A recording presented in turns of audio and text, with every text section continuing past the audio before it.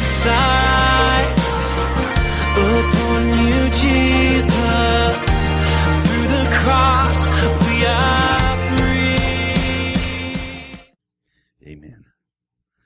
Okay, we're continuing in Joshua this morning, and if you'd like to go there, Joshua chapter 9 this morning, and we're only doing one chapter. It's not as much, which is good. We get to slow down, but you know, we live life as Christians in this amazing place where we believe that Jesus Christ died for our sins, and so we're in this total humility. I can't get to heaven.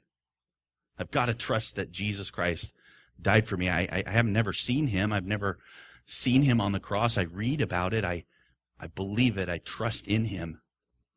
And it puts me in this place where I believe in something that is really radical. And there are things that draw me away from that, including some things that are good things. We're talking about one of them this morning, common sense. I like common sense. I don't know about you, but most of us, we just know common sense is just things that we all should know. It's this piece you just know. Hey, if it's raining, put on a raincoat.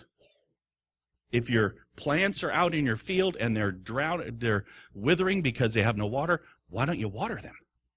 Common sense. Get out and do the thing that needs to be done. The trouble with common sense is that it breeds something called self-reliance.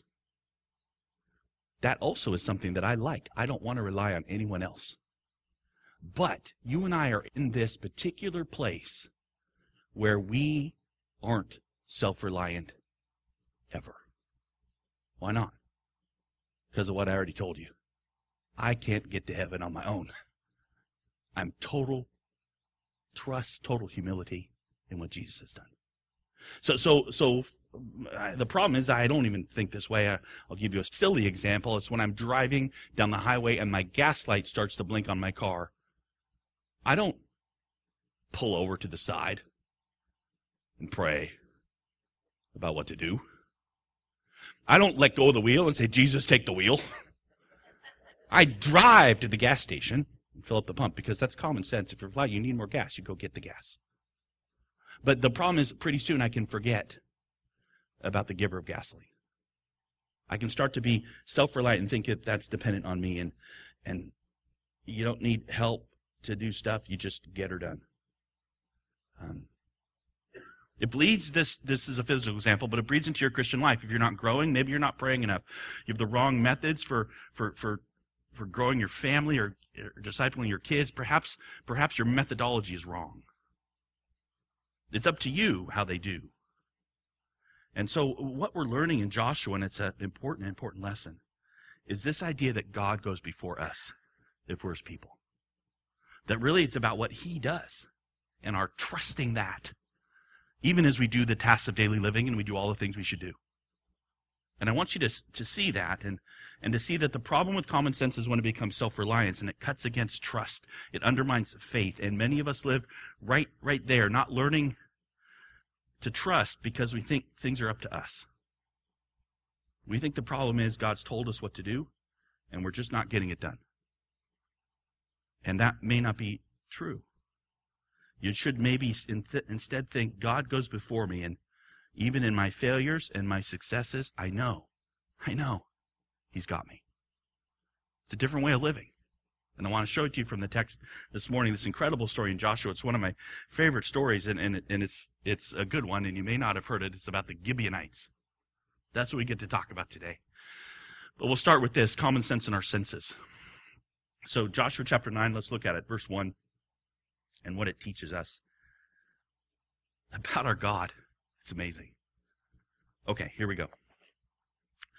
As soon as all the kings who were beyond the Jordan in the hill country and the lowland along the coast of the great sea towards Lebanon, the Hittites, the Amorites, the Canaanites, the Perizzites, the Hivites, and the Jebusites, heard of this, they gathered together as one to fight against Joshua and Israel.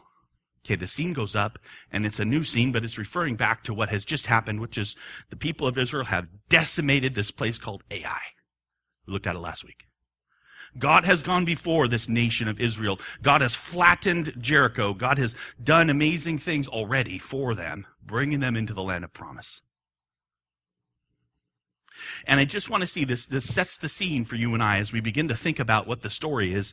We realize that what's happened is these 6 nations have all banded together against this one nation. It'd be like all of a sudden Russia and China, India, Brazil, all of Europe suddenly decide, we're going to go get America. You know what we do? We'd be like in a place of total need for God to help us. And that's where the Israelites are. They're in a place of total need for God to go before them. They're not going to take any of this land on their own. God is going before them. They need Him. They're in a place of trust, not unlike you and me.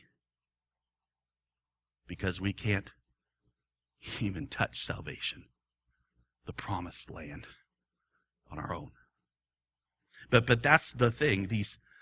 And we know what the Israelites are thinking. God has said these nations need to go. We know the task. They are Genesis 6 and the terrible things, and we talked a bit about it last week, the things there, and God is bringing His people in, and He's removing these disloyal and wrong things that have been going on in this land. So there they are, in the midst of this backdrop. We see this. But when the inhabitants of Gibeon heard what Joshua had done to Jericho and to Ai, they on their part acted with cunning. It's going to be one word to describe it. And they went and they made ready provisions, and they took worn out sacks for their donkeys, and wineskins, worn out and torn and mended, with worn out patched sandals on their feet, and worn out clothes, and all their provisions were dry and crumbly. Hope you heard the repetition of one word, and they're worn out. So these guys go and they get dressed for a play, right?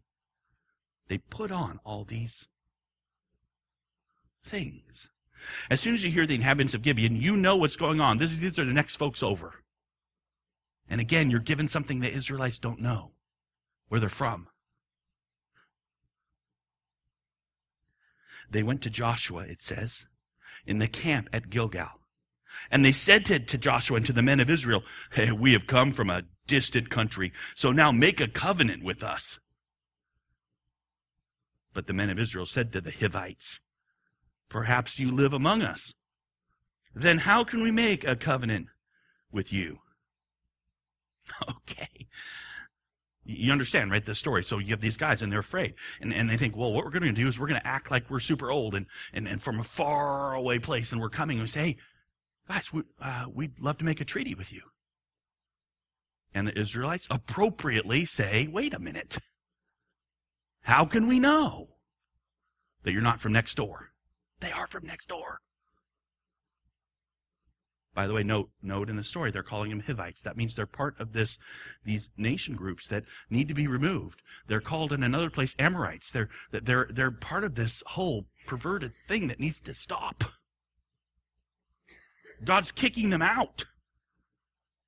They want a covenant. They want a peace treaty. They said to Joshua, "Well, we are your servants." And Joshua said to them, "Who are you? Where do you come from?" They said to him in verse 9, From a very distant country your servants have come, because of the name of Yahweh your God. For we have heard a report of him, all that he did in Egypt, and all that he did to the 2 kings of the Amorites who were beyond the Jordan, to Sihon the king of Heshbon, to Og the king of Bashan, who lived in Ashtaroth. By the way, that happened 40 years ago. Remember, the account is in Numbers. It talks about how the Lord helped Israel defeat these mighty kings connected to this whole region. So our elders and all the inhabitants of our country said to us, "Take provisions in your hand for the journey and go to meet them, and say to them, 'We are your servants. Come now, make a covenant with us.'" We'd like a peace treaty. So they paint this picture. They paint this picture of them coming from a long way away and outside the realm of the promised land. And we're just coming, and you know what? You got a lot of people against you, and we just want peace. It gets really interesting. Here's our bread, they say. It was still warm when we took it from our houses as our food for the journey on the day we set out to come to you. But now, behold, it is dry, crumbly. These wineskins, they were new when we filled them, and behold, they have burst. And these garments and sandals of ours, they were worn out from the very long journey. Well, pause there for a minute. We've got proof, they say. And they trot out their worn-out clothes and their moldy bread and their things that look like they've come from a long way. Look! So the men took some of their provisions. The idea is they're stealing from them or they're taking some to eat it. Who wants to eat dry, moldy bread? They took and looked at it. They accepted it as proof. They took it in. And then there's that statement that should give you pause. They did not ask counsel from Yahweh. What? Classic, right? Self-reliance, not asking God, not seeking counsel from God. I mean, God communicates with them. Last chapter, we saw him identify the very person that had sinned against him out of all the hundreds of thousands of Israelites. They just went right ahead. They trust themselves and they trust what they can see and they get deceived. And so this verse 14 is a big statement of their error, right? If you trust yourself and your eyes, you're going to get deceived sometime. Even if you're using common sense, even if you're using things that look okay, even though you say, yeah, nope, that's crumbly bread and those are worn out clothes and you probably do come up from a long way away.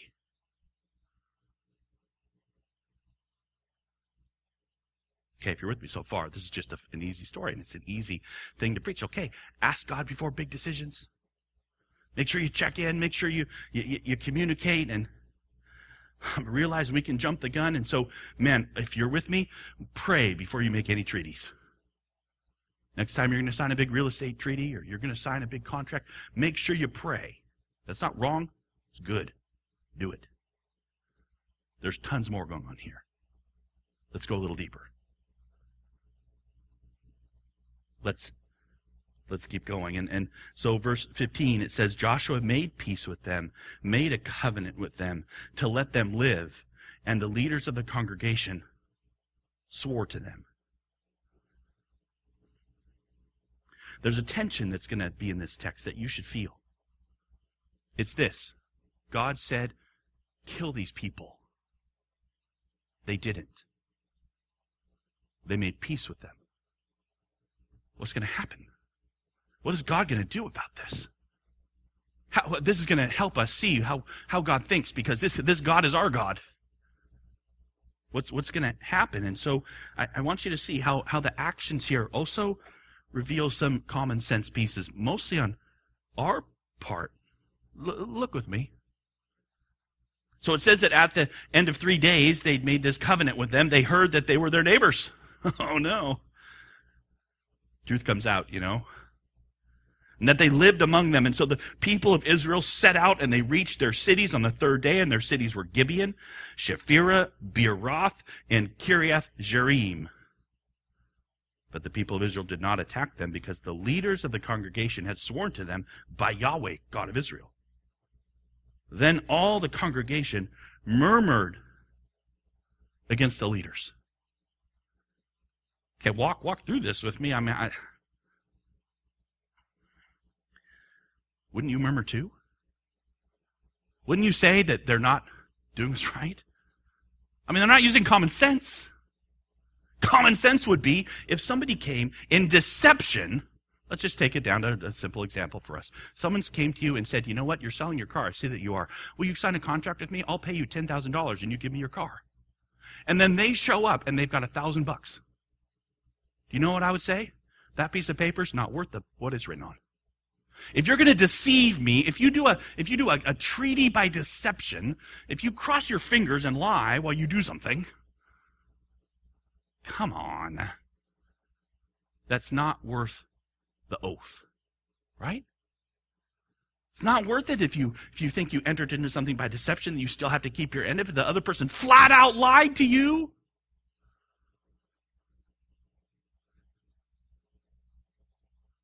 They don't attack them. Why not? Because they've sworn by Yahweh. This seems like nonsense to me. I'd probably grumble too, since when is an agreement that's based on deception anything? So we have this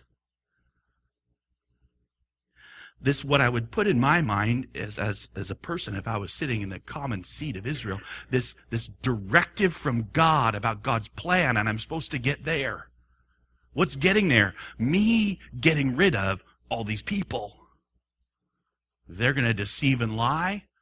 Too bad on them. That's what I think. Common sense says deception means no deal. And then, so you see these leaders holding on to this funny concept that they invoked God's name. Right? I mean, look. But all the leaders, verse 19, said to all the congregation, we've sworn to them by Yahweh, the God of Israel, and now we may not touch them.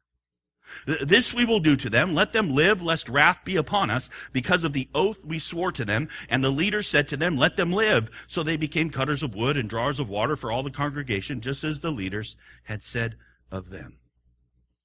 So this is what's happening. I think you need to see it. That in the first section, they rely on common sense, these Israelite leaders do, and it messes them up. In this second segment, now they're saying, wait a minute, we're going to trust God. We swore in His name. We're going to put it in His court because He's God. And all the people around said, are you crazy? And I say, are you crazy? Because I get caught up in this too. We get caught up in this. We've now brought God in, so we're more interested in saying true to the oath to God than in using our common sense about what He wants us to do, about the plan. It's more about the person than the plan.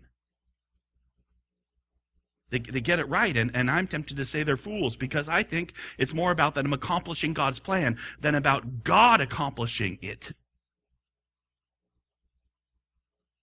This is an act of trust. I mean, if God wants these people dead, there's tons of ways He can do it, right? I can list a few. Plague. Disease. Lightning bolts. So they say, wait, our peace was we swore by the Lord, and it's about the Lord. And we're going to be foolish to you. But I trust the Lord.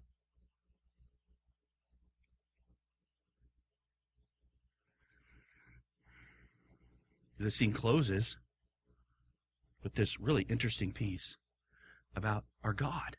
And this is where we need to go. In verse 22, Joshua summoned these Gibeonites. And he said to them, why did you deceive us, saying we are very far from you when you dwell among us? Okay, I'm sorry. Is that a rhetorical question? Because if you're with me at all, and you're following at all, wait. They're deceiving you because they know that God is going to kill them. They think you're after them and you're going to come and destroy them, so of course they did something. Yeah, we want to live. But Joshua keeps going. Now therefore you are cursed, and some of you shall never be anything but servants, cutters of wood and drawers of water for the house of my God. And they say back to Joshua, they say, because it was told to your servants for a certainty that Yahweh your God had commanded His servant Moses to give you all the land and to destroy all the inhabitants of the land from before you. So we feared greatly for our lives because of you and did this thing.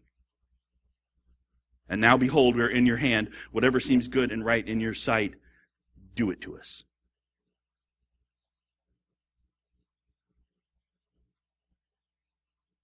We get to focus on these people for a minute, and you should think about, wait a minute. They're acting on the certainty they're going to be destroyed. Their actions are based on this trust of something they've just heard. They couldn't stand before this God. We got to do something. What's the only thing I know to do? Get a covenant with these guys. Right? So this is what Joshua did to them. He delivered them out of the hand of the people of Israel. They did not kill them. Joshua made them that day cutters of wood and drawers of water for the congregation and for the altar of Yahweh, to this day, the place that he should choose. Okay, and this scene comes to an end. Interesting. These Gibeonites, here's your curse, right? Here's your curse, you guys. Here's your curse. Did you hear the curse? You shall cut wood and draw water for the altar of God. You're going to help in the tabernacle. Your life will be spent in the shadow of the presence of God. If you read that with any sort of heart, all of a sudden, I want to be a Gibeonite. I want to live my life in the shadow of the altar of God. I want to cut wood for God's use on the altar. Sign me up. What kind of curse is this?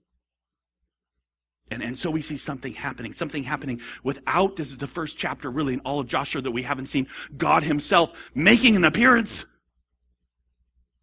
God didn't show up and say, wait, you guys, what's happened? God's done it all though, hasn't he? Don't you see the hand of God at work? It's not just about common sense leading you astray. It's not just about trusting God over accomplishing for God. It's about God at work. Here's a people, and they're saved. How are they saved? Through a covenant with Joshua, with Yeshua. They didn't deserve it. Their part of it was deception. They really brought nothing but their sin and their fear of certain destruction.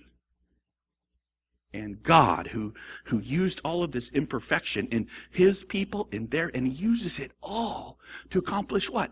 This tribe gets to be in Israel for forever.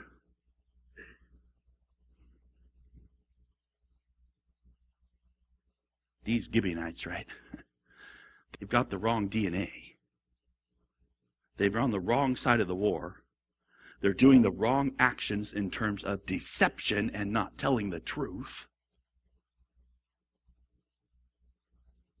They're wrong in everything except that they humble themselves and they get to be in the shadow of the presence of God.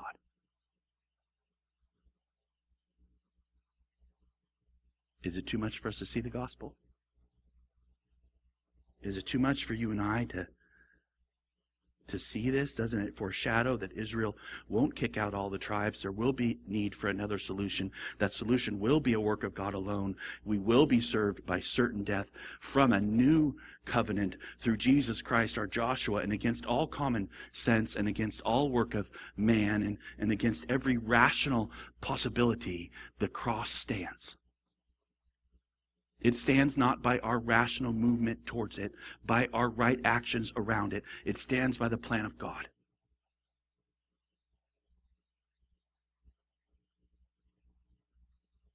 So this morning, we're not long, but this story is amazing. And here's what I want you to see. It's not about praying before every decision. Do that. It's so good that we are acting out what is already true, that we are dependent on God for everything. This is about God getting his plan done without us. Because if you look at it truly, right, the Israelites trust in themselves and they do something foolish. And they start this cascade of actions that end up with God giving this beautiful picture of the gospel. It shouldn't be. There should be some consequence. There should be something that ruins or mars that picture because the Israelites didn't trust God.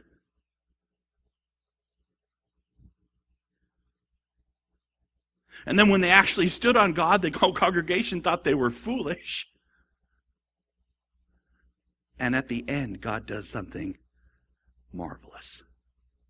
And so we live in this box, you and I, where what we really need is to trust in God.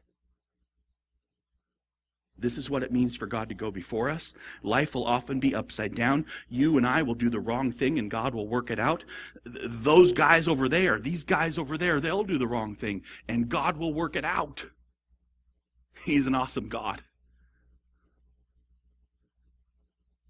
Our hope is that God, our God, the only God, He reaches into the darkness and He makes light. Your life is a wonder if you trust Him. Not because you and I deserve it, or you and I make good choices, or you and I use the right discipleship methods with our kids. Or if we start to think that way, or the danger is we'll start to slip into, we really don't need His hand.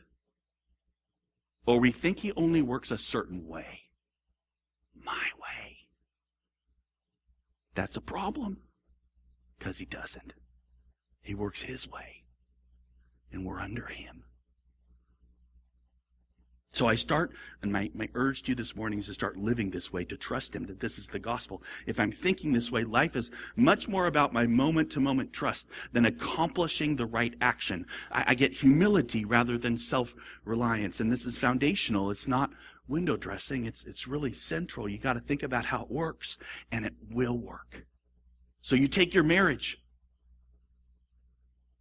and your spouse acts foolishly and thoughtlessly for the 100th time, and common sense says, there's no way they'll ever change. Yep, I think so too. Time number 101, it's not going to be a change. If 100 times, it's always been the same thing. And I forget something. God's at work. You just never know. Because you have this God and He's at work and there it is. And instead of the data sets and instead of the history and instead of the experience and instead of all of that, I come back to, you know what? My actual trust is in God. The gospel says this, trust that God is at work, not about them changing, really, even if you're looking at your spouse. It's about God who has saved and is saving and is working, maybe through you.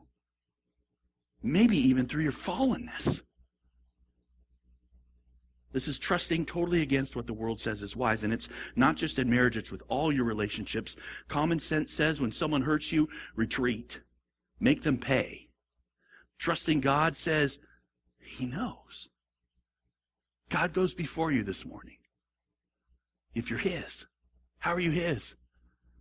You're trusting the cross. You're trusting Jesus Christ.